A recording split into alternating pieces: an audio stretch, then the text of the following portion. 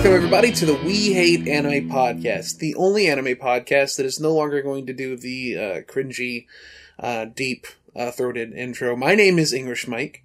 I am your host, as always. Joining me is the Mothman. Hello.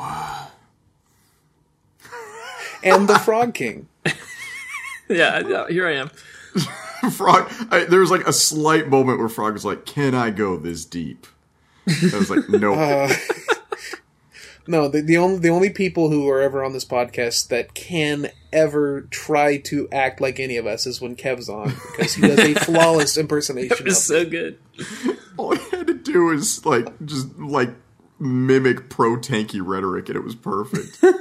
I will throw you in a gulag and send you off to Moscow, you son of a bitch. I need to get everybody in a mood right now. Okay, so I need you guys to understand how my week went this week and how it's like amazing that I'm in as good of a mood as I'm in at all right now. I made it up from Fairbanks. I spent 4 days up in Fairbanks, and it's a 7-hour drive from Anchorage to Fairbanks. And that's like, you know, it is what it is. It's a 7-hour drive. So I had to go up Monday, and I came back Thursday night. And Friday I had to fill an MRI. And filling an MRI is a process that I think I should be more scared of, but I'm just emotionally dead to it these days. And the entire process is you have liquid helium, which I think goes from a gas to a liquid at 7 or 6 degrees Kelvin. It's enough to kill you, right? Don't mess with liquid helium. And what you have to do is you have to push 99.99, it's like 59% helium gas, into these giant, they basically look like brewer cylinders, like the stuff that they brew, it looks like a giant distiller, like a moonshining distiller, except it's made out of like platinum or something, or aluminum, I think. And you have to basically push helium gas into these distillers filled with like 250 liters of liquid helium. And you have to fill that into a magnet. And the thing is, the helium gas, as it's like liquidy and gassish, the molecule is so small because it's a noble gas that if you like mess up the seal at all, because you have to more or less like seal two conjoined points, the entire point of a helium fill is you're basically like redoing a twist tie plumbing mechanism. So you have to like lock this into place, and it's going to get cold, and if you screwed up the seal at all, or if like the little silicone disc or the rubber disc that you have in there breaks, like it starts leaking. So it's this super high stress thing that takes like 4 hours to do. I had to fill and ramp a magnet, which ramping a magnet, another scientific thing, is basically putting around 500 amps of power into this line. And it was a high stress day. Friday was just the worst day I've had. I'm done Friday night. I start at 8 a.m. and I finish at 6 p.m. And 10 hours isn't so bad for a shift. For 10 hours straight, I was monitoring an MRI and keeping the helium going, like making sure my transfer didn't fail, making sure the magnet didn't quench. Quenching is a term when all your liquid helium rapidly turns into gas and leaves. And if there's a break in that line at all, say hello to asphyxiation and death. Like, you can absolutely die in hundreds of wonderfully unique ways. My personal favorite is you get lightheaded because you have no idea how much oxygen is in the room. And you start getting lightheaded from the helium leak, and you just fall off the ladder and die. Pretty cool. Yeah, like the amount of ways you can die while working on a magnet is phenomenal. Magnets are pretty scary, actually. Yeah, but they're like the one modality that won't kill you. Like CT will give you cancer, X-ray will give you cancer, nuclear medicine. And I mean, when I say cancer, like 1 in a billion chance of getting cancer, but still, like it'll give you cancer. Happen. Yeah. So like I'm like 10 hours of just trying not to die dealing with this magnet and trying to keep this magnet up and running for Monday morning. I get off at like 6:30, so 10 hours, a little bit more than 10 hours. And as I'm driving home, I'm trying to listen to my Stormlight book. I'm trying to listen to this book that I love, this fantasy series. It's like a 55-hour book, and I'm like 38 hours into it. And I get a call from a number I don't recognize. And I answer it, and I'm like, this is Moth. And the guy's like, hey, Patriot.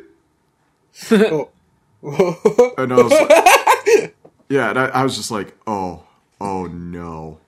Because I know exactly which customer this is now. And like, here's the thing, I have to be super cordial and super nice to all my customers because like our sales are entirely based on how well I do. So, like you want more equipment so you can justify your job, so you don't get fired or laid off because there's not enough equipment for how many workers there are. So Yeah, workplace security. yeah, work job security. That's all it is. Like, I like a lot of my I like a lot of my customers. One of my customers tells me about like all the time she tries like different drugs. She's like, yeah, I'm just glad I made it into work today because I'm still a little bit hungover. I'm like, you really shouldn't be telling me this. And by hungover, I don't mean she drinks. She hasn't had like a drink of alcohol that wasn't absinthe is probably 20 years. But he calls me. He's like, hey, Patriot. I'm like, hey, man. Frick. So I want to know if you're coming over to the Capitol this Sunday. Almost.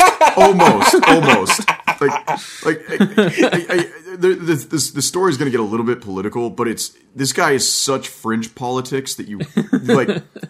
It's super fringe. Okay, just when trust you me. say Patriot and fringe, is this dude like cute? Is this Yes. So Love to see it. So he calls me and he's like, hey, so I want to let you know I got an AK-47. I was like, oh, cool. Because the AK-47, like, is probably my favorite just all-around gun. Because it's cool. It's the best utility gun. I mean, technically, if we want to get into gun talk, the AR is the best utility gun, but like, the AK is just a good gun and I like it. If you give me a preference, I'll take the AK over the AR. And that's just personal preference. And he's like, yeah, it's a piece of shit, but you can't get ammo for anything else in the world. And I'm like, this dude knows the AK-47 is my favorite utility gun. Like, he knows. And he's like, yeah, well, it can't get ammo for anything else thanks to Biden getting elected. I'm just like, oh, all right. I don't have the energy for this.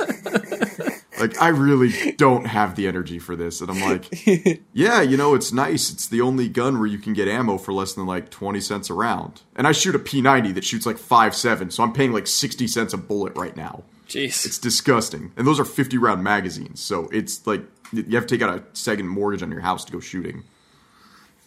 So he's like, yeah, well, you can get ammo here, you get out. This guy said he has 40,000 rounds in stock, and, like, I just got a ton of bullets. He's like, and I'm like, well, okay, is that gun a Century Arms? Because Americans can't make AK-47s right now. Like, until Palmetto State redid their manufacturing process, we haven't been able to make good AKs. He's like, man, it's an AK. Don't try to get smart with AKs. I'm like, all right, cool. This is a gun I actually know. Don't buy By the way, just for our users who are shopping, never buy an American AK unless it's a Gen 3 Palmetto State. Like, just get an import. Get a Russian import, pay the $1,200, get that. I like how this dude in the story was like, yeah, I got sushi, and you're like, where'd you get it from? He's like, don't worry about it, it's Walmart sushi, don't worry. Yeah, I'm worried for this man's life. But he's talking to me, and I thought he wanted to talk guns, and I'd be away from it. And all of a sudden he's like, so, you and your wife, you got a bug out plan? Jesus. You're already in Alaska. Like, my bug out plan is just to drive to Soldotna, dude. Like, don't worry about it. It's like, yeah, when the power goes out, when Biden takes the stand to become president, I'm just like, ugh! Okay. Bear in mind that, like, when Biden, like, launches the nukes at all the red states, then, bear in mind, almost 2 years ago when we started this podcast, I made these two promise that we would not talk politics. And I still stand because, like, I don't want to be a political podcast, but this dude is so far... Like, the reason I'm even telling this story is because I used to be a conspiracy theorist, but, like, I was always, hey, the Mothman did 9/11, like... I was always like, the conspiracies that nobody actually believes. And people like this guy have made it no longer fun to be a conspiracy theorist. Conspiracy theory community is dead because of actual conspiracy theorists. Yeah, like World Weekly News, those kind of things where you can just laugh about it. Like, hey, there's some conspiracies that you can go back and forth on forever. Like, is the Mothman real? What actually happened at Point Pleasant? Like, have we seen alien sightings? Like, the harmless, the boomer conspiracies. I feel like you're confusing conspiracy theories with, like, tall tales. No. Point Pleasant is, like, a really interesting thing to look into. So is Skinwalker Ranch. There's so much shit going on with, like, the actual Mothman, like, conspiracy that's, like... Don't get me wrong, it's all bullshit. Well, not all of it. I personally think that... I'm about to choke Mike. I personally think that it was the government testing the effects of psychedelics in the water system in the town. See, there you go, and that's a conspiracy theory regarding, and those are fun. But like QAnon and Facebook boomer memes have actually made being like, if I said I was a conspiracy theorist like 10, 15 years ago, I would get like an eye roll and be like, no, trust me, dude, like weird stuff's been happening at Skinwalker Ranch, like, you know, and we could talk about those things, but now it's like, yeah, I'm a conspiracy theorist, and I get lumped in with QAnon. Well, I mean, all this, like, I don't think when I think conspiracy theory, I think of flat Earth and shit first. Yeah, like flat Earth is a joke. Conspiracy to some people. Conspiracy theorist is someone that's like crazy. You're more of like a conspiracy enthusiast, even if you believe it. Like you're more interested in it than you are like actually believe that lizards did 9/11. Yeah, and it's, you know, the Mothman didn't do 9/11. I love the Photoshop picture there, but it's just fun stuff. Actually, it's the Flat Earth Society, Frog. That was actually an entire forum that was basically like a debate anything forum. And these guys like basically started a semi like cult of personalities where they're like, what if the Earth was flat? And it devolved into a bunch of like arguments back and forth where like they had to defend their point because obviously the Earth is round. I'm sure there's been like obviously a ton of ironic stuff and like you know, people who don't actually believe it, but there's actually a ton of people who really do think the Earth is flat. Well, the people who started it were doing it ironically. Yeah, like, and that's fine. It's an unfortunate snowball, but like it started as an ironic meme. Sure. Yeah, so this guy, he's like, do you got a plan for when Biden gets sworn in, the electrical grid goes off? Oh, by the way, speaking of conspiracies, the one about the whole like black... Oh, man, I got to be very careful here because I don't want to talk politics. But the one where people were like, yeah, it was Black Lives Matter that stormed the Capitol. You know, those were a bunch of those were a bunch of sleeper agents. The only reason I could believe that is because I had no idea this protest was going to happen, and I'm friends with a lot of these people. Like, the fact that I had no idea that this was going to happen, and I associate with these people, is the only reason I'm willing to believe that this was like an FBI psyop. Well, I mean, the whole reason it happened is because that day Trump, like a few blocks over, held a rally, and he ended the rally by saying, "And we're gonna walk all the way down there, and I'm gonna be with you, and we're gonna tell them what we think." And then everyone there did that. Oh no. I didn't actually, like I said, I had no idea how this happened, so like that's the only reason I'm willing to believe that was an FBI psyop. And I know you didn't look into it, Moth, but there's some funny shit in that. There was a dude who tased his own balls to death. And gave himself a seizure because he was trying to loot and steal from the Capitol. He died from tasing his own balls. That's real. That's a real thing that actually happened. I think my favorite memes that came out of this, as long as we don't talk about the politics of these people, I think we're okay. As long as we just talk about the stuff we found humorous. Yeah, that's fine. That's fine. I think the one that my favorite is like somebody edited the Wikipedia article for terrorism, and they used the photo of the old woman who has no idea why she's there, just holding the flag and smiling at the camera. You know what photo I'm talking about, right, Mike? Yeah, I think so. I probably. It's that like really old lady. She's like got her mask pulled down and she's like smiling for the camera with this like handheld American flag, and she's like, "I'm in the Capitol." And they made that the image for domestic terrorism. My personal favorite is the when they edited the Animaniacs opening. To where it's like, they did the Animaniacs jingle where it's at the end like, we're absolutely zany, and then it goes to the clip of the chick who said, "They pushed me down and maced me." And it lines up perfectly with the beat. It's so fucking funny. Also, I know this might be a slightly obscure idea, but I'm going to straight up say it. Like, I can appreciate somebody without agreeing with them. And I gotta say, like, that QAnon shaman is a gorgeous human being. Like, he is a beautiful specimen who clearly works out and takes care of his body. And all the photos of him just doing stuff is some of the most beautiful meme culture I've seen in years. Like, all the Fallout New Vegas memes with him. Oh, God. I am an actual bisexual person, and I no, like... He's just I can't, like, there's nothing about, and I'm just talking about aesthetically. Okay. Like, And I like the rugged look. Like, I'm from the South. I'm surrounded by rugged men. One of my former crushes was just like a fucking fat lumberjack looking dude. But like this dude, he looks like Daddy's Money wanted to do a fucking cabin building exercise. I will say though, my absolute this made me so happy because I enjoy watching meltdowns. Like, watching the 2016 election results was phenomenal. Watching the 2020 election results was phenomenal. And then when the results flipped after the third, and watching the other side have a meltdown.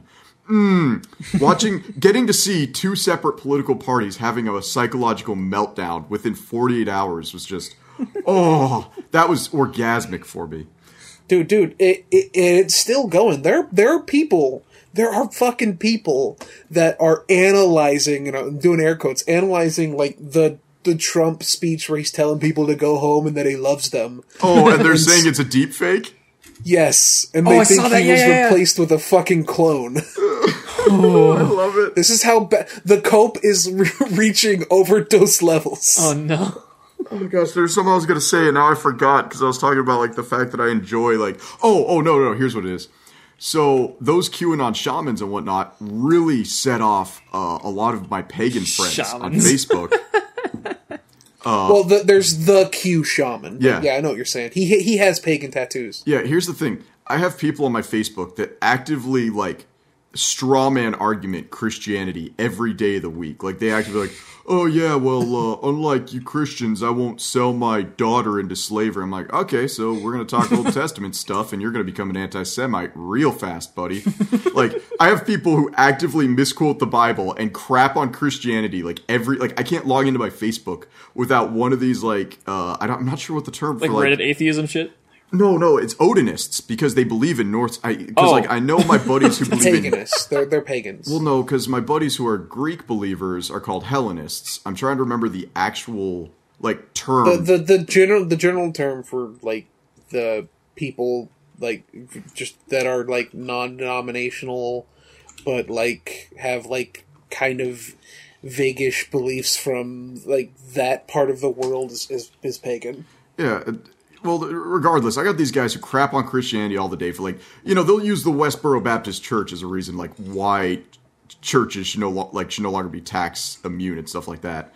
And I just this Q shaman shows up, and all these like dudes marching the Capitol, some of which are buff as hell, show up, and they're just screaming at the top of their lungs, "This isn't paganism. We're a peaceful people." And I'm like, hey there, the other shoe fell. I mean, that's actually, like, fair. Like, white nationalists unironically have co-opted pagan imagery to, like actually further their goals. See, like, in Q Shaman is an example. Listen. I see it the other way. Quite a bit about this. Like, growing up, all the white supremacists I knew were pagans. And then, all of a sudden, LARPers co-opted it. So it's the other way around. You guys are stealing white supremacy culture. It is not the other way around. Blood and soil is a concept that comes from, old paganism, and it was completely adopted by neo-Nazis. I don't know shit about this, man. This is a bit too far in the rabbit hole for me. No. Hey, I will debate religious rabbit holes for days. I mean, debate it all you want. I just don't have much to say about it. I am a cringy Reddit atheist, so... Yeah, so it's just, to me, like, my absolute... Like, just the fact that these guys are like, the white supremacists are making us look bad. I'm like, dude, everything you post every day on Facebook makes you look bad. Like, this dude actually made you guys look kind of cool because he's the first buff LARPer I've seen in years. I really don't think... The Nazis making pagans look cool, dude. No, just buff people make you look cool. Like, I can't tell you, every LARPer I know is one step away from a gastric bypass. And maybe that's just Alaska, but like... Moth over here, like the golden one. YouTube.com/the golden one. Dude. Yeah, that guy's got the good ideas. No, here's the problem. Like, I know who he is. And here's the thing. I actually really like the dedication because he talks about the fact that his body fat percentage is a little bit higher because he tries to, like, maintain a perfect balance at his T levels. And his fashion line is gorgeous. But then, like, I was following this guy on Twitter passively because I like bodybuilders. I'll follow bodybuilders. And he's just like, yeah, I'm moving to Gab. It's not safe for me here anymore. And I'm like, all right, I'm done. yeah, there you go. Like, that's the thing, right? You can find like that's happened before, where I find like kind of someone like who I kind of enjoy the content of or something, and then like I'll take one look at like their personal account or something, and it's like, yeah, there are lots of artists who do the horny real good that I like. Who just anytime they talk about anything else, I'm like, God. Like Krekov. Krekov's a good example of that. Love Krekov, but such a dum-dum. Well, I've tried very hard for our fans to keep my Twitter apolitical. Which is why no one follows you. I don't like talk. Like, here's the thing. I have a musician that I recently, like probably about 2 months ago, got really into, which was Kawaii Sprite, the guy doing Friday Night Funkin'. Right, yeah. And he made... during the, I won't say what he said because I don't want to analyze politics, but during the Capitol riot that happened, he made some very straw man, inflammatory, high violent statements, actually. Like, hey, I want to see these people lynched up and murdered, which, as a pacifist, that scares me.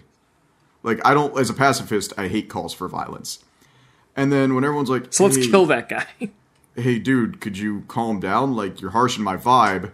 He just started screaming Soulja Boy lyrics the entire time. Like, this is like that copy pasta of like I met this guy at like a supermarket, and he would just kept like negging like the bartender or whatever. Bartender. Yeah. Friday Night Funkin' dude is like legitimately probably a little unhinged. All three of them are. Yeah, there's a couple. But like, they're the guy doing the good graphics, and the guy unhinged. doing the music and stuff. There was one of the Friday Night Funkin' people. I don't know which one. I think it was the lead dev. Who was like saying, "Oh man, I'm gonna release. I'm not gonna use the slur. I'm gonna release a game about trans people where you just kill them. Where you just fucking kill them all day." Wasn't long. that like a year ago before Friday Night Funkin' even came out? Yeah, it was a while back. Yeah, but like they still fucking said it. But they also followed it up with, and on the same day, I'm gonna release a Tinder game about the trans experience, and it's gonna blow people's minds. It's like, no, you're just gonna be fucking weird. Stop. Well, I think my biggest fear, and I will say I have incorrectly placed my fears of cancel culture on you, Mike. I'm sorry. I think a biggest fear I have is if you look at Tom Fulp, if you ask any Newground creator, like Tom Fulp is the most wholesome, like, you know, I like there are literal podcasts where anytime Tom Fulp comes up, you will hear the expression like "give you the shirt off his back," and yet one of Tom Fulp's first submissions to his own site in 1999 happened right after the Columbine shooting, called "Chico Saves the School," and it's this belief that like people can change in a year, and Maybe. So like, you know, it's that thing like if not Kawaii Sprite, but what is it? Phantom Arcade? Is that the guy's name? I don't know. I don't remember. But like, I saw. Here's the deal, Moff. I just want to be very clear. I saw a tweet that was that post and like 3 others, and I said to that tweet, you know, this person is just being edgy for edgy's sake, exactly. and it's cringy, but it's not worth a call out post. It's just like, okay, it's worth a like, dude, what the fuck are you doing? Not so much a cancel this person on Twitter.com or but like, yeah, people can change. It's not about like the bad things people have done in the past. It's about like, are they still a piece of shit now? Well, it was all those people that actively still try to cancel Vivzy. Like, if we're gonna jump to the other side of the That's spectrum, a whole different thing, though. Let's look at Vizzy, okay? Like, that was the thing. And don't get me wrong, but it's a very different thing. But yeah, well, it's like she's 26, maybe 27. She's very, very young, especially for the position she's in. She's very young. She created something that isn't like, even Rick and Morty now feels kind of trite and very what's the term for it? Very produced. Like, sure. Hell of a Boss, Has Been Hotel does not feel produced. It feels like a passion of love. The characters are unique. Here's the thing: they fired a very, very good voice actor because he was being a sex pest. Like, Based. Vizzy has her ship on lock. Seems The Stolas fair. voice actor. I hate the new Stolas voice actor, but like, the previous one couldn't stop being a sex pest, so they got rid of him. that like, seems fair. Yeah, well, you know, I'm just saying, like, you Yeah, I know, know. she actively monitors things. Like, she has trans representation that isn't suicide. She has positive LGBT representation. She talks about dealing with divorced parents. She tries to paint things in a good light. She tries to take things in a humorous route. Like, she tries to do a little bit. She does it a lot. And even though she's got an animator who just wants to fuck werewolves and won't stop putting werewolves in her stuff. Wait, is that what that's about? Yeah, Ashley, one of her animators, like, just wants to get raw dogged by like 5 werewolves at once. I respect it. I mean, sure, yeah. But, like, you know, and then a lot of people are like, well, she was a pedophile. She drew a comic where, like, a 20-year-old dude was interested in a 17-year-old girl. Yeah, that's dumb. Did you know that she was still a minor when she drew that comic? Listen, people on Twitter are dumb. They're not always justified. Like, most of the time they're not. Or, like, some people are saying she's into bestiality. And I'm like, where did this come from? Don't worry. People, listen. Twitter's dumb. Yeah, Twitter. No one's arguing that Twitter sucks and that everyone on it's bad. I think one of my there's an entire like community on Twitter, and it's left and right, of people who will just like call you out for just not having their same politics. Pretty much. Like, and I don't mean like. Do you realize how much of that you retweet? Just so you know. Wait. I don't know. I don't know. I'm dumb. Like it's people who are like.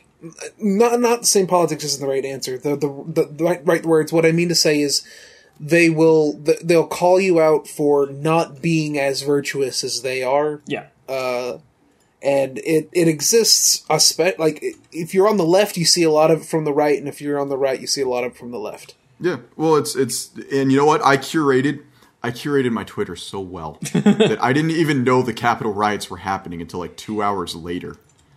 Like. I was so proud of my Twitter because I didn't even know the riots were going on. I was like, oh my gosh, this is beautiful. I was so proud of my community. You want to hear something really weird? What? I got a follower from you recently. Wait, what? Which one? Yep. I don't remember their name. It was... I have almost 300 followers. I don't remember each one, but it was about a week ago.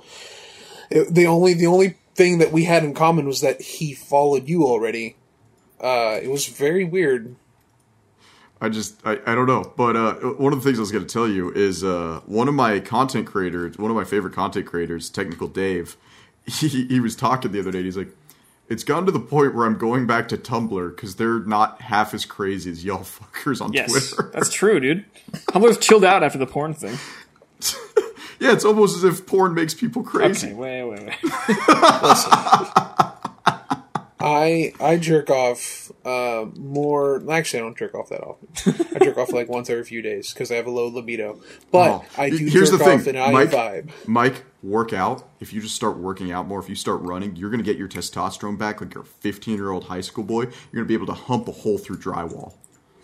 My testosterone levels are actually good. Then you should be able to, like, you should be popping boners every day. Like, I work out, like, it's hard to say how many days a week I work out in my schedule, but, like, I do a 3-4 schedule. So, like, I work out 3 days, I take a day off.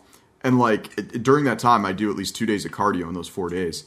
And it's gone to the point where, like, I can't even, like, walk around in public unless I'm wearing, like, the loosest cargo pants because I'm just always hard all the time now. Like, it seems like a problem. It seriously feels like freshman year of high school. Like, it's just, I can't walk through doorways unless, like, I'm going straight through. I can't walk sideways anymore. It's just... It sounds to me like you're just drinking too much pre-workout. Dude, it's not even okay, so here's the thing. You take some zinc, and they say the lethal dose, like, you shouldn't take more than, like, 20 milligrams of zinc a day. Disregard that. 200 milligrams of zinc a day, okay? Get phenomenal loads. Like, you'll be shooting 4-ounce loads. You'll be like, you'll be your favorite hentai protagonist, okay? Like, sure, you're gonna start getting headaches, and you're gonna start feeling sick, and honestly, you're gonna start throwing up a lot, and there's gonna be blood eventually. But that should not be why you should stop. Like, you should stop because you're gonna die if you keep taking it. No, it's fine. Like, trust me, death is nothing in the face of glory. Can you guys believe this is an anime podcast? Yeah, right? This week, we're talking about a show that Mike wanted to try. Not try, he likes it a lot already. But, well, if we jump straight into Katanagatari, which is the thing we want to talk about, this is going to last 30 minutes, because this is the first episode. We can always, we're fine. Okay. We'll be okay. Look, I do need to finish that story that we started 20 minutes ago, though. We'll get back to it. No, go ahead. So he's calling me and he's talking to me, and like I'm just trying to. I swear I'm just trying to get home. And this dude is like, yeah, the Dominion voting machines. And I was like, oh, no. You know what's funny about the Dominion voting machines? Please. Most of the Dominion voting machines that were used in the election had Trump winning in that area. So, like, most of the Dominion machines went to Trump, so what are you guys talking about? It's the same thing. It was the same thing in 2016 where they didn't run the screen calibrations, and they're like, look, no matter what I press, it won't activate unless I go for Hillary. And it was like the guy was using a machine that hadn't been calibrated yet. Oh. And so... Here's the only thing that was really, truly, honest to God sketchy, and I still don't know if I trust the explanation that was given because it was so weird, and we saw it happen again like a month later, was when they stopped counting votes at 4 a.m. And whether that's sketchy or not, that's a terrible way to handle an election. Like, pull an all-nighter and don't stop counting votes, or else you get a bump that gives crazy conspiracy theorists something to talk about. I don't remember that happening, but I didn't keep like religious track of it though, so I don't know. Most of those bumps are due to the fact that they count mail-in ballots late. Yeah, and because Trump literally told people don't mail in your ballots, like all the mail-in ballots ended up being for Biden.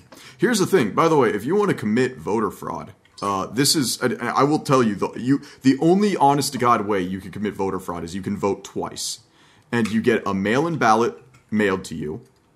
And you fill it out, and you drop it off at the post office. And then you do it in such a way, like you do it like 2 days before the election or something. And then you go vote. And you might be able to vote twice. Bada bing, done. Just actually, don't do that. Like the way they count that is that they'll get both of the ballots, but the one that is postmarked like sooner, the first time the first thing they receive, that's the one they'll count, and the other one gets thrown away. Okay, well there you go. Like it is actually and I get that every state does voting differently. Like Pennsylvania is an absolute cesspit for handling elections. Alaska, we're pretty chill. Like we jump on our moose. Yeah, you guys are real cold. We head to the post office. We got 50 people standing in line for the entire population of Anchorage, and we're not like some huge place that's going to deal with like not even voter fraud, but just like mishandling of voter ballots. Like, I get every state does it differently, but like, please do not give the crazy people like ammunition. Like, I think no matter what happens, the crazy people are going to find ammunition. So these days, like I completely agree, because it's not it. A while back, I was driving to work. This would have been probably about 2 or 3 months ago. And there was a QAnon rally happening in the middle of town. I didn't actually believe it was real until like 2 weeks ago. I didn't actually believe... I thought it was, honest to God, a poll meme. No. Have you ever... No, that's real. No. Have you ever heard of, Save Your Children? Okay, now let me clarify something here. So white supremacists stole that from Mormons. I was going to refer to the movement that's going around of people who are they're hiding QAnon shit by saying, we gotta save our children. But if you press them for anything, they'll say our children are being kidnapped and put into deep underground military bases and harvested for their adrenochrome to keep the rich people for being immortal forever. No, they're outsourcing that to China with the Uyghur Muslims. Like, don't worry about it. Uber Muslims. Oh, listen. Let's not talk about a genocide on the podcast. Instead, let's talk about the show we're going to talk about. So, like I said, the dude just would not stop for 20 minutes. Like, I'm driving home, and, I gotta be nice to this guy because I fixed his system. And he's talking, he's like, so about those Dominion voting machines, I'm like, yeah, it was kind of weird how a bunch of World of Warcraft accounts were pinging the Dominion machines. I was just kind of throwing, whatever conspiracy theory I had heard at him, just, whatever. And he's like, yeah, my wife, I green card married her from Colombia, right, or something. And I was like, yeah, you always talk about the fact that, she really should put out more because you can get her sent, deported with her green card. God, I hope that's a joke. I really don't know anymore. and he's talking like nonstop, and it was like the most painful, soul crushing experience because like I can live in a happy sphere and believe things are a meme, and it happens on the left too. Like it is just like I look at these things and I laugh and I think they're the funniest thing on the planet, and then I talk to these people and I'm like, oh, you actually believe this. Yeah, and a surprising number of them who even say they're joking actually believe it, and they just want you to think they're joking so they can keep saying it around you. Well, I told you what happened to me. Like, I think it was literally last week where I joined a Facebook group like absent-mindedly probably 6 months ago about transhumanism. Yeah. Oh, that's. Yeah. Yeah. So for me, like transhumanism is great because I've wanted to be Mega Man since I was like 5 years old. Like, so the idea of getting my body transported to like a RoboCop killer war machine sounds awesome to me. Like, you know, even as a pacifist, the idea of having an arm cannon just seems awesome. So I follow this. It's called like the Pan-European Transhumanist Society. Yeah, there you go. Like the European part is when you know it's getting mixed. Exactly. Okay, but if it was like the Pan-South African Transhumanist Society, it'd probably just be reruns of Chappie. What's that? Yeah. Chappie is the single European best movie ever made. Along those circles. It's part of the LARP. Yeah, okay. We've gotten very political this episode. Everything is a LARP now, Frog. I mean, it's because they're literally not European is the thing. I'm like, we're not. I don't think we're being super political because I think I'm trying to actively make fun of the largest fringe groups possible. Like the furthest away, like so close it might as well be at the other end of the horseshoe. That's who I'm trying to target here. The only ones we haven't offended yet are the Illuminati, who do suck a bunch of cocks. So I'm going to strike that off the list now. Here's the thing: as somebody who's actively tried to join the Freemasons, but my wife won't let me. Illuminati's real. It's just it's MasterCard. If you want to know what the Illuminati is, it's MasterCard. Like the credit card company. Yes. You know what? Sure. Every corporation is part of the Illuminati. Let's go with that. Yeah, no, the banks, the international. Let's take banks down the Illuminati. corporations. There you go. Okay. Let's not talk about the international bankers. What are you talking about? Like, I'm just saying, like anybody who has a huge stockpile of money is probably the Illuminati. I just need you to understand that international banks is a dog whistle for Jewish people. That is a thing. Why is that a dog whistle? Because Mike, why is that a dog whistle? Okay. Well, let's get into that later. I don't understand what is wrong with you people. It's not us. It's the fucking like far right ethno nationalist Nazi guys who literally want to make everything something bad because they hate everything that isn't white. So I can't now hate the corporations that have all the money. No, please it's do. A dog whistle. Please keep hating the corporations. You can hate the corporations, but just be aware of the words you use. Like, if you say, I hate the international bankers, there are people who are going to hear that, and they're going to say, this is my guy. I don't understand. I don't understand anymore. A lot of people don't. I just want to hate. Never mind. Internet. Well, I mean, when you hear international bankers, what do you think? Like just like all the banks? I literally think the CEO of like Key Bank and like MasterCard. I don't know who that person is. I just think of like honestly, when you have that anonymous symbol where it's a dude in a suit with a black tie and his head is a question mark. Like, that's kind of what I think of when I say I hate, like, the international bankers. Is just, like, this soulless money-printing machine. See, you have the right idea. You just... The words you use just happen to have been co-opted by bad people. Pretty much. All right, I'm taking it back. No. I'm taking back international bankers. The only way you could take back international bankers is if you said fuck Nazis after every single time you said it. Nope, I've decided end of the podcast. I'm taking back international bankers and porch monkeys. I'm taking those two words back. God, can we say that on here? Because it's a line from Clerks 2. If this wasn't a Katana Gatari episode, I would totally name it. We're taking back the international bankers. Katana Gatari is taking back international. Taking back Canada. Gosh, what was I talking about? Oh yeah, Pan-European Transhumanist Society. it was, for a while it was like, hey, here are the diets you can have to make sure you have the strongest mental health for when this happens. Like, a lot of them were articles like theorizing when we would reach the point to transhumanism. And out of the blue, it wasn't a Facebook group, it was a page. The owner of the Facebook page just started posting articles like how to keep your daughter from becoming a mud shark. Oh! Can we say that on the podcast? Yeah, because it's a white woman. It's fine. I know, but... It's like, I'm sitting here and I'm just like, I was browsing through Facebook in public and I see this pop up and I'm just like... And it's just a picture of 50 Cent smiling at a camera for the article picture. And I was like, well, there's an unfollow. How much of this are we cutting now? Like, how did these things happen? Mike Frog, tell me. Well, you see, far-right people... You are like little babies.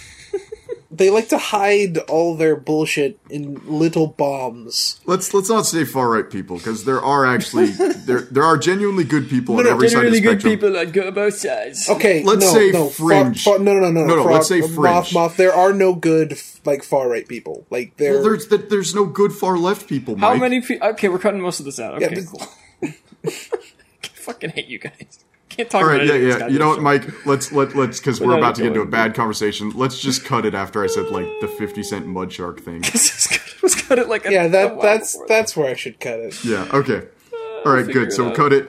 Here's where you put a little speech where it's like Moth went into a huge conversation about using eugenics to check the length of somebody's nose to figure out if they're a good person, and then we'll keep going from there.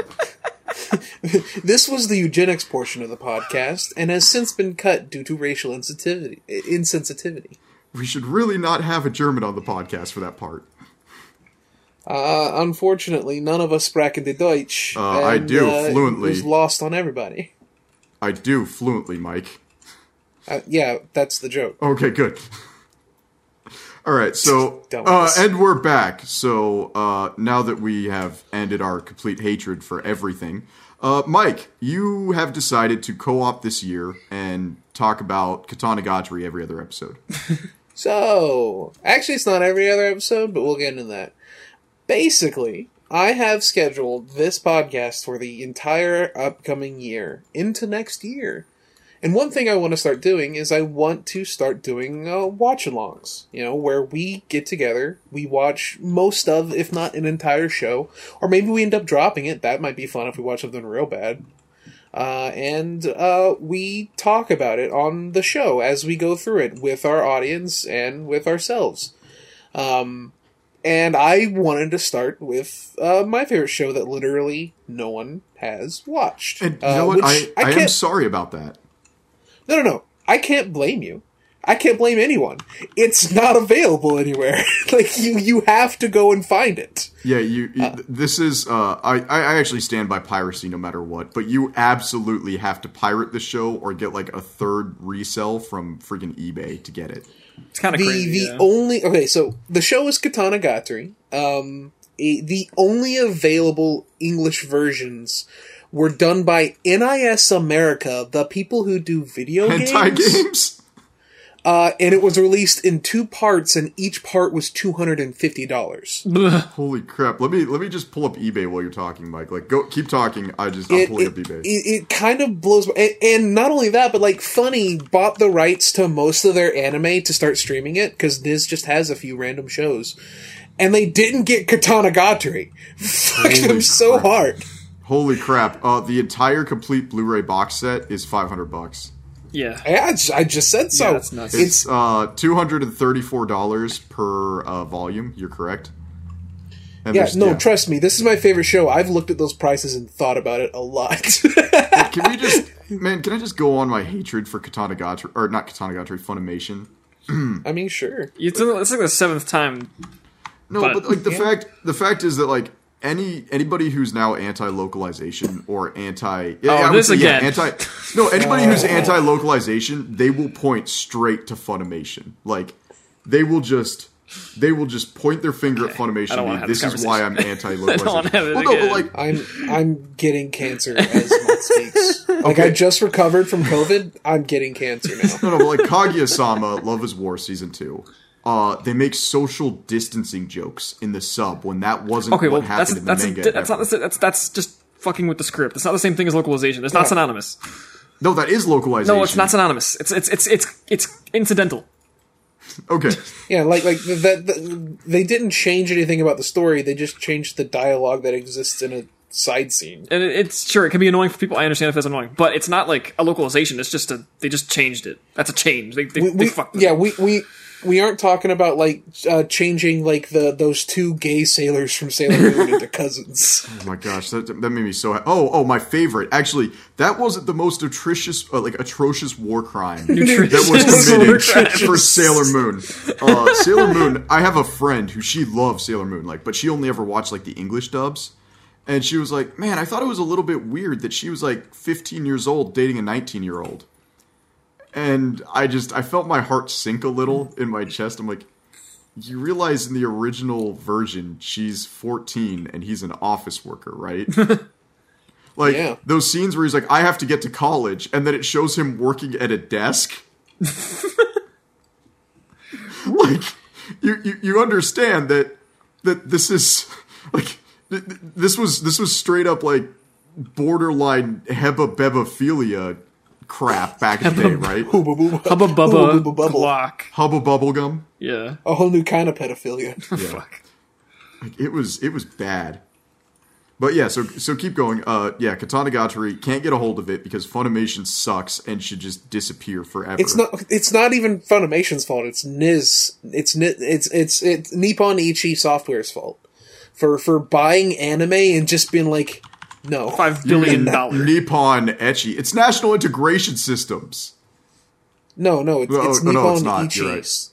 Yeah, I literally know this. I play NIS games. So can I ask you why anybody likes the Disgaea series? Because I've never been able to play one of those games for more than 4 Etna makes hours. you horny. How do those games make you horny? There's nothing to like just about the character. characters. I don't know anything about the game.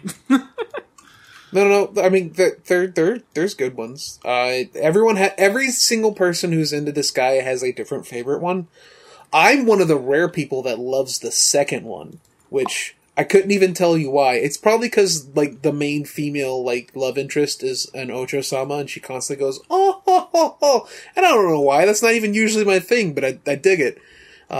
It might also be that there's Power Rangers in it randomly, but they aren't Power Rangers. They're parodies of Power Rangers. It's just it's in the writing, it's in the charm. It's also for fucking weird people. Big number goes up real high in that series. Oh yeah. I'm not one of those people, but you can get your number real big. I'm not one of them, but I do get a big number. I will say Mad Rat Dead is phenomenal though. What? I don't know what that is. Mad Rat Dead. I don't know what that is either. It's a rhythm platformer where you actually have to move with the beat. Sounds fun. It has one of the best soundtracks in a game that's come out since Undertale. Cool.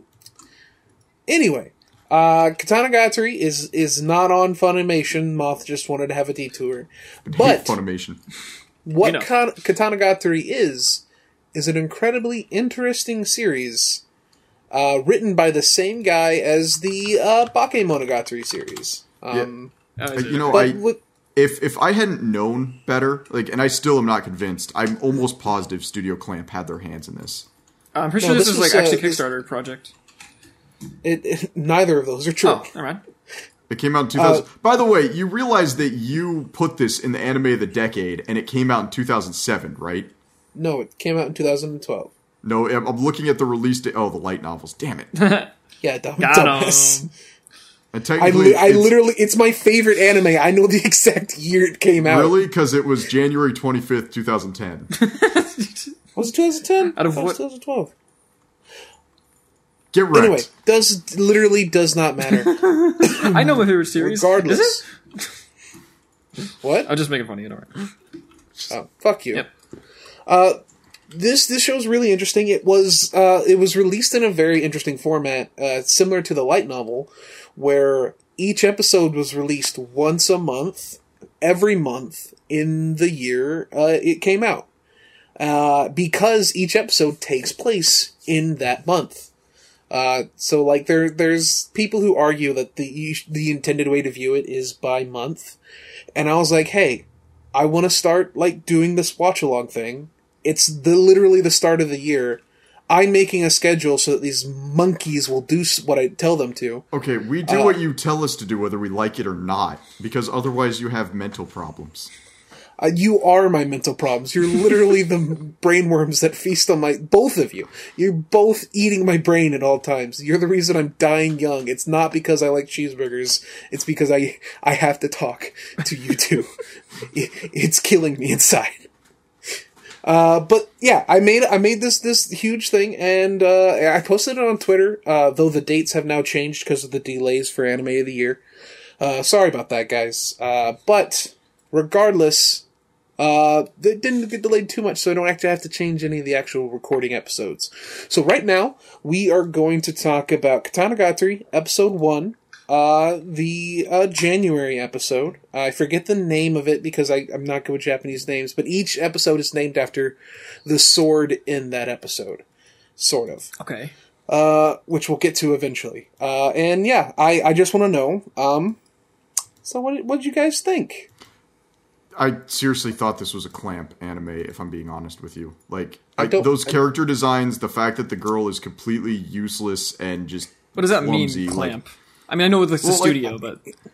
Well, no, it's the... He's just talking about the character designs. Oh, okay. Yeah, like, everything, like, tall, lanky characters. I like the character designs. I think they're interesting. They got, like, cool little minimalistic style to them.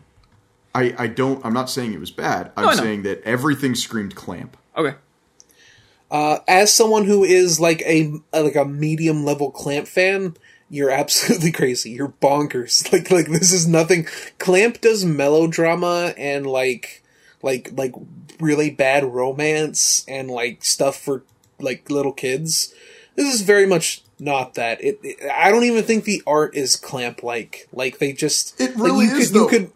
You could argue that maybe you could argue, and you would still be wrong, that the proportions are kind of Clamp-like, but they really aren't. Like Clamp like have like stick limbs and shit. Meanwhile, Shichika is literally built like a brick shit house. Are Clamp the dudes who did Tsubasa? Am I crazy? Yeah, that's okay. fine. Yeah. No, but like if you put XXX Holic right next to Katanagatari, the characters look exactly the same. That literally, we have Frog here who has recently watched Tsubasa, and he can tell you you're wrong. Yeah, no, it doesn't look very similar at all. I wouldn't say it's very different. It's maybe it's been a while since you watched the Clamp show, but I watched Tsubasa. I'm literally watching XXX Holic with my wife. I don't know. I don't see a difference. I mean a similarity personally. I think Tsubasa is more like, or at least Clamp stuff in general. I guess at least the one I saw was way more. It has like. I don't know how to describe it. It's like wonky. It's more. I'm not a fan it's of more it. feminine, more live, more. At least the main character of Katanagatari actually looks like a Clamp protagonist, and the main girl looks like a Clamp female protagonist. I don't agree there either. Yeah, no, like Clamp protagonists look like women, and Clamp protagonists look Clamp like female and boring. Yes, like you look at Shichika, who is and he gets even better, like in the next episode when he gets his like outfit for the show, because right in the first episode he's living isolated. His sleeves, yeah. He's living isolated on this island, and he's literally just wearing beggar clothes that he made himself. His sleeves in the open; they look kind of cool. Oh yeah, that's his outfit. Shichika's design it's just really fucking good. Like it's just solid, and it's totally like the reason he looks like that is because of his fighting style. Like he literally can't restrict himself, so he's like constantly just a shirtless hot guy. You know what a little bit of a spoiler here. The one thing I truly appreciated about that show is they talked the whole time about how they have a sword fighting technique that doesn't use swords. And then the first character he fights is a shapeshifter, and the way they explain the main character's biggest weakness is not even using the main character. They have a guy shapeshift to become the exact like carbon copy of the main character, try to wield a sword, and the sword falls out of his hands. And he goes, yeah, it's not that we don't have a sword fighting style, it's that we literally can't hold swords. Yeah, I that's pretty funny. It is that moment is like it's really great because then it immediately leads into him using his ultimate attack, which he makes up. Not only did he make it up, but he couldn't think of a name for it, so he just named it after himself. Shichika is literally the most himbo main character I've ever seen. And I don't even know if himbo's Krunk. No, Krunk, I mean... Krunk to Krunk this is day is the ultimate himbo. Krunk is very, true good himbo. But, like, Shichika is someone who doesn't want to do anything. He's like chaotic, true chaotic himbo, where he's just like, I don't want to do anything. Oh, what's that? Wait, you mean to tell me that, like, you came to me knowing that my dad killed your fucking dad, and you're like, you want me to help you? Alright, you're kinda cute, I guess. I mean, I don't know what you look like. Which is, that's gonna be a running gag in this show. Shichika's never seen another human being except for his family. So he can't tell people apart? Mm-hmm. Which leads to, like, my favorite joke in this episode, when the shapeshifter takes the form of Togame and he just runs up to her, and Shichika just fucking turns around, makes eye contact, and yeets, just fucking punches him, like, kick, is it punch or kick? It's kick. No, punch. It's a kick, yeah. Yeah. Kicks him so fucking hard that they vomit up the one of the hidden blades hidden inside of them, and he's just like, "Oh, hey Togame, I didn't realize that was you." I fucking love that bit. And then he's like, "What? You didn't know it wasn't Togame?" He's like, "You are Togame." It's like, so what'd you think? What'd you think of the whole thing? I like unique art styles. Yeah. I like good character designs. Yeah. I like irregular designs. Yeah. On an aesthetic standpoint, I really like the anime. I'm very 50-50 on the main character. He's got a lot of what I like and a lot of what I don't like. I think he's pretty cool. I like the Hunter x Hunter feel I'm getting from it with the fights. I will say, though, I'm still not convinced I like this anime. For two reasons. I really don't like the strategist girl. I don't like her at all. The fact that she's as clumsy as she is truly bothers me. Yeah, I didn't like that. I don't like her. I don't like her clumsy meme at all. And there is entirely too much talking. I was going to ask Mike, does this series get better over time? Because I didn't like this episode, actually. No, I didn't either. It talked more than the Gilmore Girls. The wordiest episode is the second one. Okay. So I have to walk through fire before I can enjoy this anime.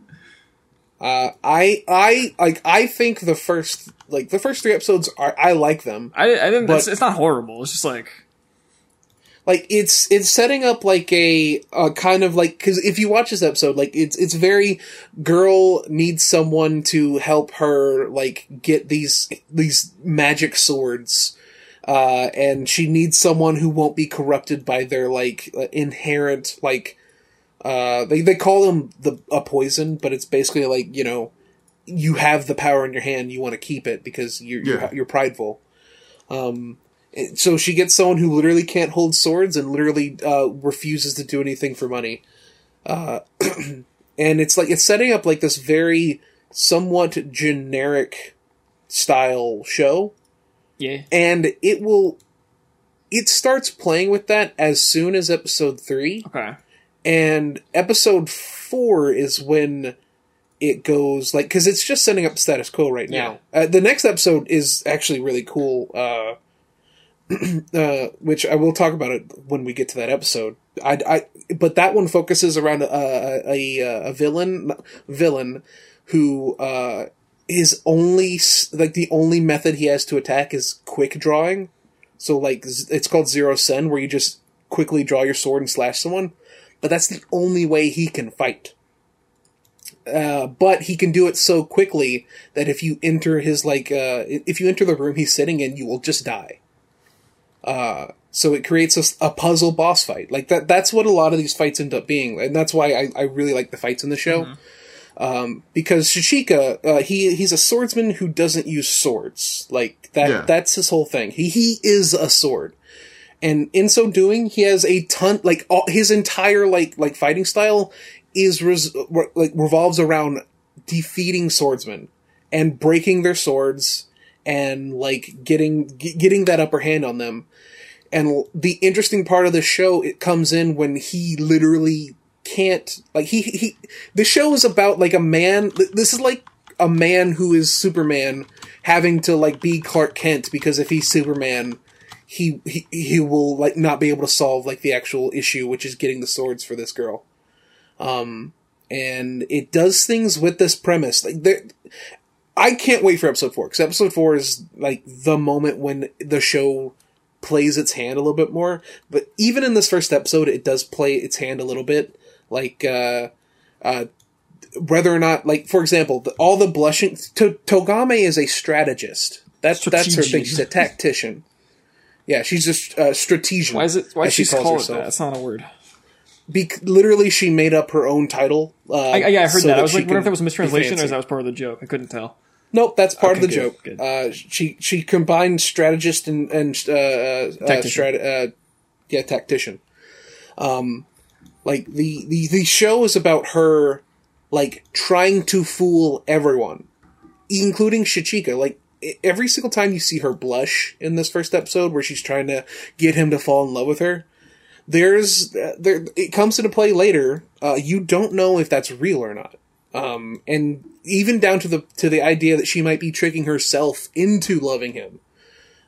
This show goes places, really interesting. Yeah, I imagine it does, but just like I guess I'm fine with the setup. It's fine. It's a decently way to set up this. You know, it's fine. The setup bored the ever living crap. Well, that's the thing. It's there's a lot of tell don't show in this first episode, and I really don't like it. Yeah, and tell don't show is the worst. Like, this could have honestly taken some lessons. Like, the first half of this episode is just exposition, and I really don't like it. There is the show is very wordy, but that's because a lot of its jokes are puns. Well, wordy is not like bad. I thought about coming into this. Happen, I think. I thought about coming into this and sitting down and explaining to you guys every single pun that's in the show. But then I thought, wow, that sounds awful. Yeah, here's the thing. If I get my room on the rotation where we spend an entire year watching the anime that I recommend, I will not have you guys sit down and, like, watch an anime that I truly love that I think you both will hate. I'll try to find, like, a happy mix between the two. So, like, if you're sitting here telling me, like, oh, yeah, I have to explain every joke to you, that's making me very nervous. No, I'm willing to believe the show. No. I will enjoy the show at a certain point. I just didn't like this very much. Absolutely. See, that's the thing about, like, I choose to believe that Mike is a good enough person that he did not give us something to torture us. There are puns in the show, but, like, 100%, because when I first watched Katanagatari, I didn't know the puns, and I still enjoyed it. The translations did a pretty good job of that, actually, I think. There are so many more than you know, and it adds a layer of enjoyment, but at no point does it distract from it. Like, if you don't recognize a pun, you aren't gonna like a scene less. Yeah. It's fine. Like, if all the, like, I hate puns. I personally hate them. Like, the fact that Japanese people rely on them so much for their comedy kills me inside. But yeah, I really want you guys to know, if you guys, like, are kind of, like, lukewarm or maybe even a little cold in this episode, I agree with you. Okay. I like this episode now, but when I first started watching this show, I watched this episode and I was like, man, I don't like this. And I didn't pick it back up for a full other year. Okay. That's fair enough. Like, I think this episode is good, and there are hints for things that happen later on, but it plays to the weaknesses of Katanagatari, which is how wordy it is. And episode 2 is more wordy, but, like, it's a little more interesting. Like, there's a conversation there's a meta conversation in episode 2 that, like, made me laugh the first time I saw it. But it's the wordiest episode, but it's not bad. Yeah. I think, especially, like, the actual conflict in the episode and how it's resolved. Yeah. Is fucking. Well, I don't think wordy is necessarily a bad thing. I think it's just like, like kaiju. It is wordy. It's more wordy than the damn Gilmore. Well, yeah, it's wordy. That's not really the part I didn't like about it. You can have, like, conversations be long and like drawn out without, like, making it kind of Well, I think I know what you're saying. It's the difference between like Sword Art Online doing cafe scenes for the exposition every fucking episode, and like a show like actually doing something interesting with its exposition. And like, I think some of that, like for example, whenever Togame is explaining the 12 cursed blades, it actually goes and shows you each one. Can we talk about that real quick? There's a couple of Can we talk about the fact that one of the blades is a gun? Yeah, I saw that too. That it is a repeater pistol. It's not even a revolver. It's a straight up magazine-fed pistol. Actually, it is a revolver, and it is 2 revolvers. Okay, see, in the picture, it looked like a repeater pistol. Well, it's supposed to be like, like, when it shows that one specifically, the line that goes on screen is like, swords that you would never even think could exist. And it's like, yeah, because it's a fucking gun. Yeah. But like, so, like, all the swords are completely different. Some of them, like, one of the swords is 1,000 swords. I saw that one was like 3 swords. I guess it's more than that. Yeah, there's also, there's one that's a suit of armor. Huh. Yeah, I saw that, and I'm just like, I think about the point where I saw the suit of armor, I'm like, okay, so these aren't actually swords. They're just like swords in spirit. Yeah, they were made by a swordsmith, so they're swords.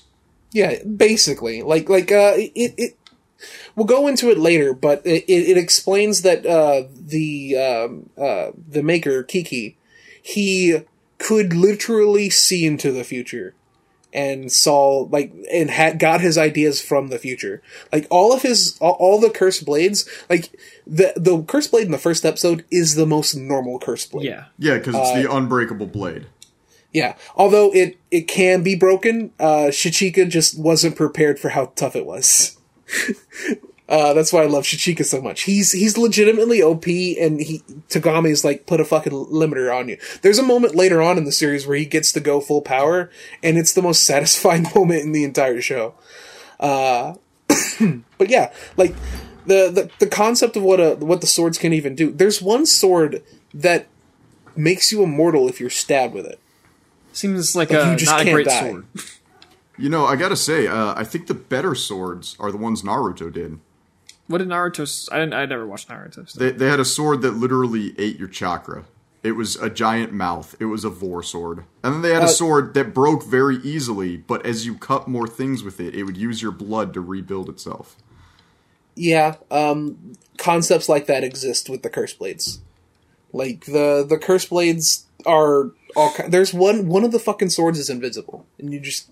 You can't see it, and it's lightweight.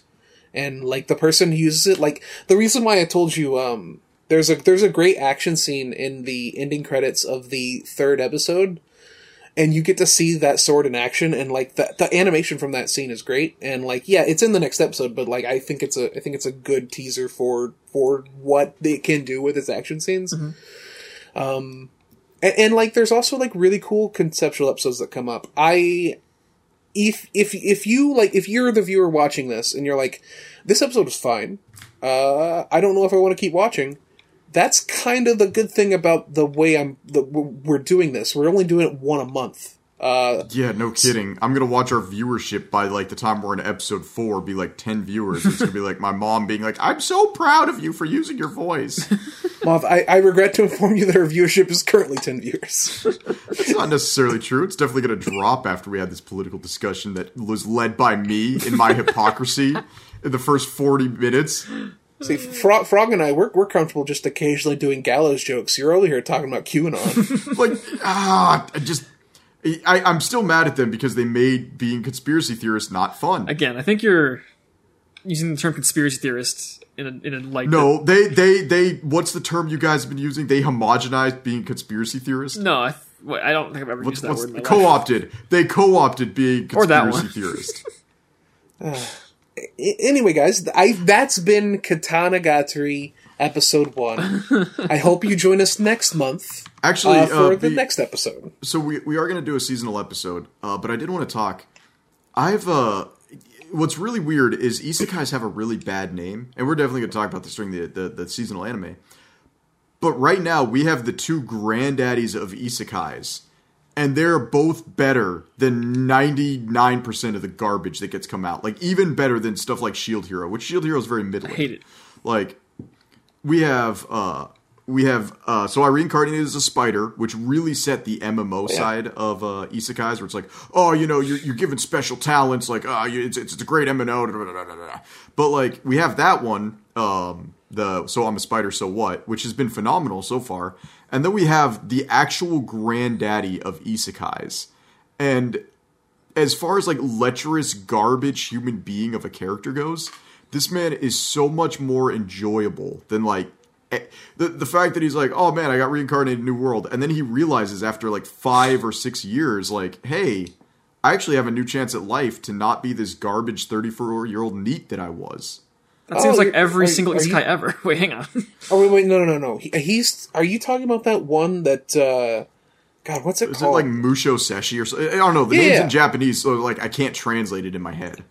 It's a moo or something. Mumutsukai. It's Mushoko Tensei. It's jobless reincarnation. What's even better is the fact that the fears and problems he had when he was alive are still present as a child. Like, his father made him go outside, and the whole time he was holding on to his dad. Like, he was like, I'm scared to be outside because I died the one time I went out in 4 years. Okay, so Moth is talking highly about an isekai, and usually that's a red flag. I've watched the first episode of this so far, and I actually really liked it. I thought it was a really interesting show.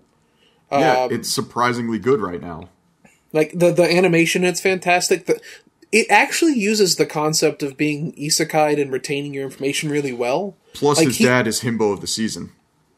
I kind of figured that was high up on the tiers for why you enjoyed the show. His dad is such a himbo; it's amazing.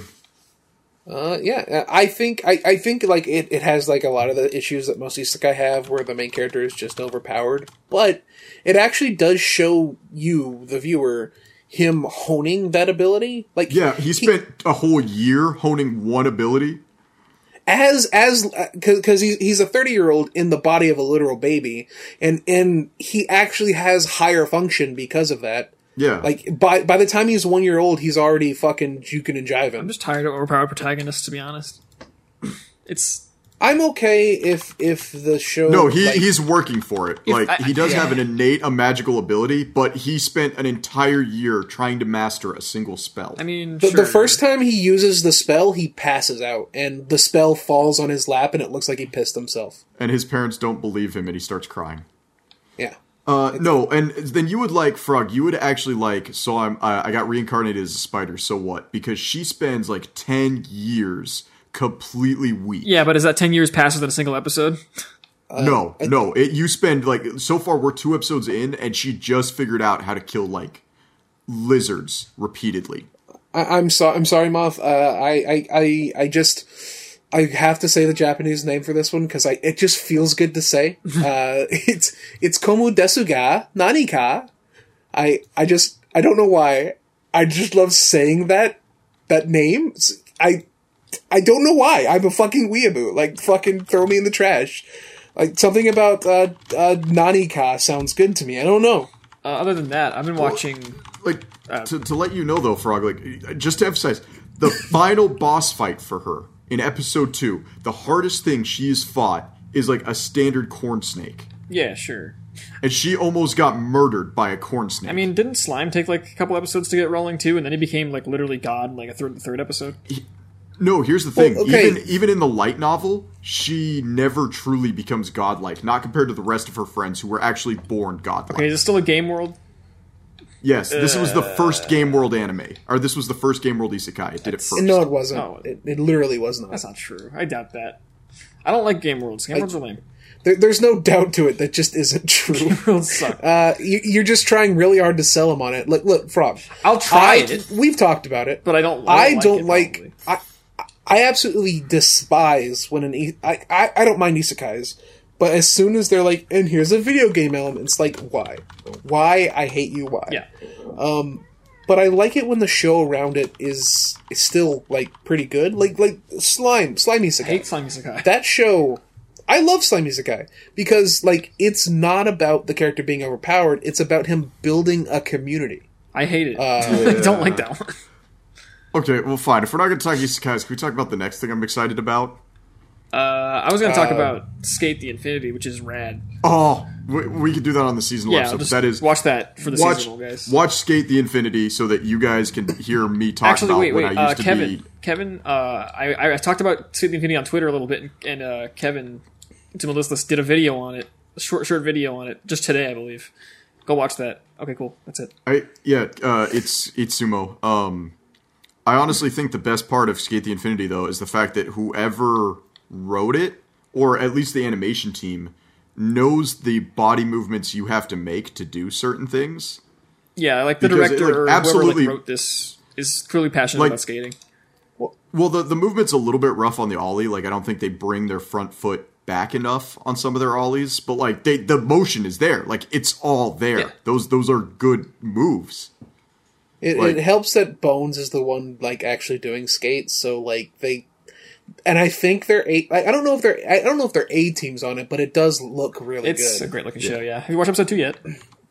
No, we're watching that tonight. That being said, the other thing I'm excited for is Resident Evil 8. I've been looking at Resident Evil 8, and all I can think is like there better be an option to side with the bad guys in this game, or else I'm fucking pissed. I had a stroke. I'm looking at the anime list, and I was like, wait, where's Resident Evil 8? No, like, we also play games here, and Resident Evil 8 is just like, it looks good. Oh my gosh, it's Resident Evil. So good. Tall mommy vampires. Yeah, mommy werewolves. I can there's currently a clip out there. I retweeted it not that long ago, and it's like the mommy, like the tall vampire lady picks you up, stabs you, and like Ethan goes to stab her, and then he looks up at her face, and she just looks off in the distance like this. What are you even trying to do? And then just grabs you and throws you. It does dangerous things. It looks a lot like this Resident Evil 7. The best parts of Resident Evil 7, but also with werewolves and stuff now. So the RE engine is kind of amazing. It's gorgeous.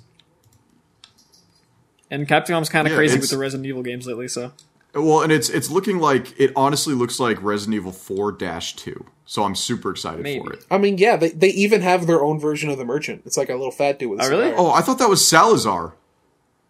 No. That looked like Salazar to me. Why would that be Salazar? You kill him in 4. Okay, yeah, and you kill the dad in 7 and have to go back and kill him 2 more times in the DLC. I don't want to hear it. He looks pretty dead. In 7, they're immortal, like fucking fuzzy. I almost said moth people, but they're not moth. Yeah, like yeah, you don't kill them until you kill them. But like you fucking yeet Salazar. You fucking atomize that motherfucker.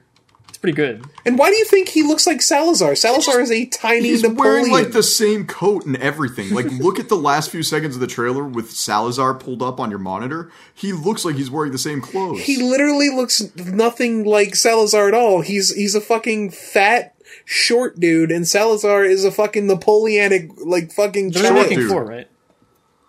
No, 4 is on the same engine that they decided to start going on with the rest of the game, so 4 will not get a remake. No, it's already been leaked.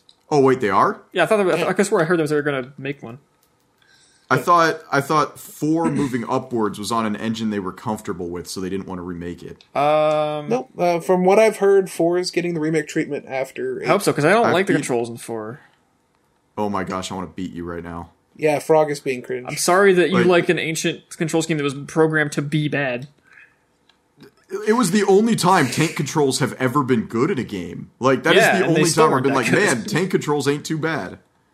No, the whole tension of Resident Evil 4 is like the enemies adapted to your tank controls. They realized you couldn't move fast, and so the enemies, their difficulty was at a speed and way that you could handle with the tank controls. They did a lot of work to make tank controls work. I don't like that game very much. Okay, that's fair. You know what? I love Resident Evil 5 to everyone else's chagrin. Stop being fair and balanced, Moth. fucking Frog is being a cringe-ass nay baby. Resident Evil 4 is an almost perfect game. I'm thinking a lot of people have too much nostalgia for Resident Evil 4. The only game more perfect than Resident Evil 4 is Resident Evil 5. Okay, you just gave me cancer again. Like, I am terminal at this point. I played Resident Evil 4 for the first time less than a year ago. Mike, you played like I have RPGs no nostalgia like for this game. It was like my 4th M-rated game that I ever played. Okay, I don't know what that means. In relation to how good it is. Okay, you have to realize, like, I was still a teenager when Resident Evil 4 first came out, Frog. Okay. Like, and my parents were very much against M-rated games. Like, my first 4 M-rated games, and I still remember to this day, is Halo 1, Halo 2, Fable, and Resident Evil 4. This helps my point. Yeah, Muff, I was literally about to say, like Frog's entire point is that people have too much nostalgia for it. No, but like, I no, you need to played understand, it was my first M-rated game. It's like, I played it on PC a year ago, and I've beaten this game 7 times, at least. And there were still scenes that I didn't get, like, from the first time. Like, do you know that when you're going through the village the first time, and that bodyguard just kicks the ever-living piss out of you and throws you out the window? If you go back into the house, he's waiting for you and beats you up again. Yeah. I didn't know that. That's a totally optional cutscene. Yeah, it's a really nice, fun game. And I enjoy that game a lot. It has, like, the only thing I don't like about that game is the island at the end. Yeah, I got to that part and I was just like, I don't want to play anymore. And honestly, Revelations 2 is really good too. People don't give that credit, but it's a lot of fun. I don't know that. Yeah. Especially playing co-op with a significant other, like my wife. I was playing Barry, and my wife was playing the kid. Like, that game's a lot of fun with 2 people. Barry! Yeah, and Revelations 1 was good, too. Like, they've been doing some really good stuff. It's weird. They do some good stuff, and then they do fucking 6. You know, I honestly think 6 gets a worse name than it deserves, because each of the campaigns was super different. Like, one of the campaigns was entirely stealth-based. Nicole unfortunately took a break from streaming, but like she is the game she's currently in is Resident Evil 6, and I watched her go through like an entire campaign, and it was miserable. Like Leon's campaign is the most streamlined of the Resident Evil, but then you start getting into the more experimental campaigns. It's a lot of fun. It's just not a balanced game at all. It's glitchy as all hell, but it's fun. We have 2 different definitions of fun, sir. Okay, do you enjoy Earth Defense Force? No. I never got a chance to play it. Go outside, Frog. Frog, go outside. It's so bad! It's okay, but yeah, it's kind of supposed to be. That's not an excuse!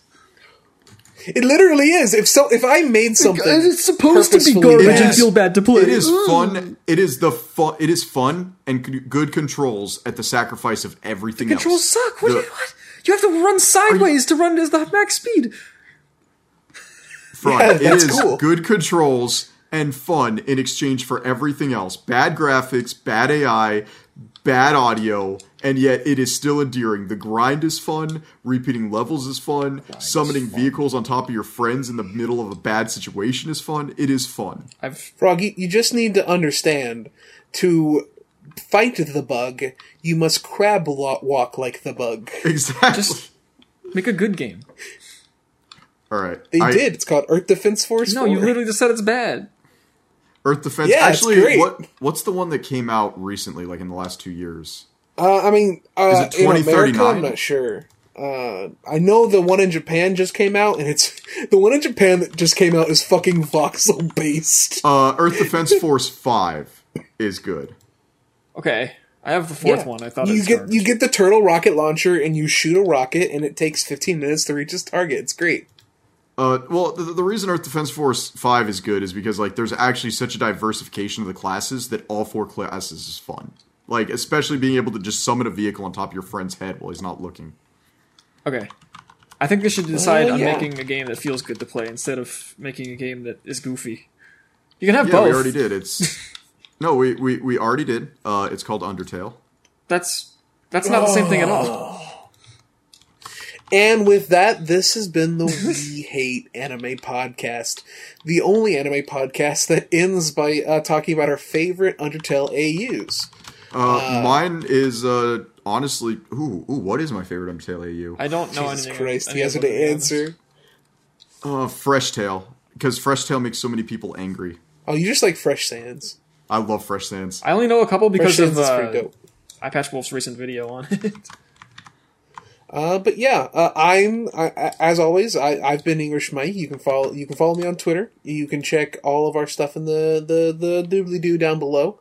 Frog is on Twitter as well. You can check Moth on Twitter and give him some followers because he could use them. I'm fine. I've been like steadily gaining 3 or 4 followers a week, and it's just people that I like to talk to. I don't need to be a 10,000 follower dude. I don't curate for that.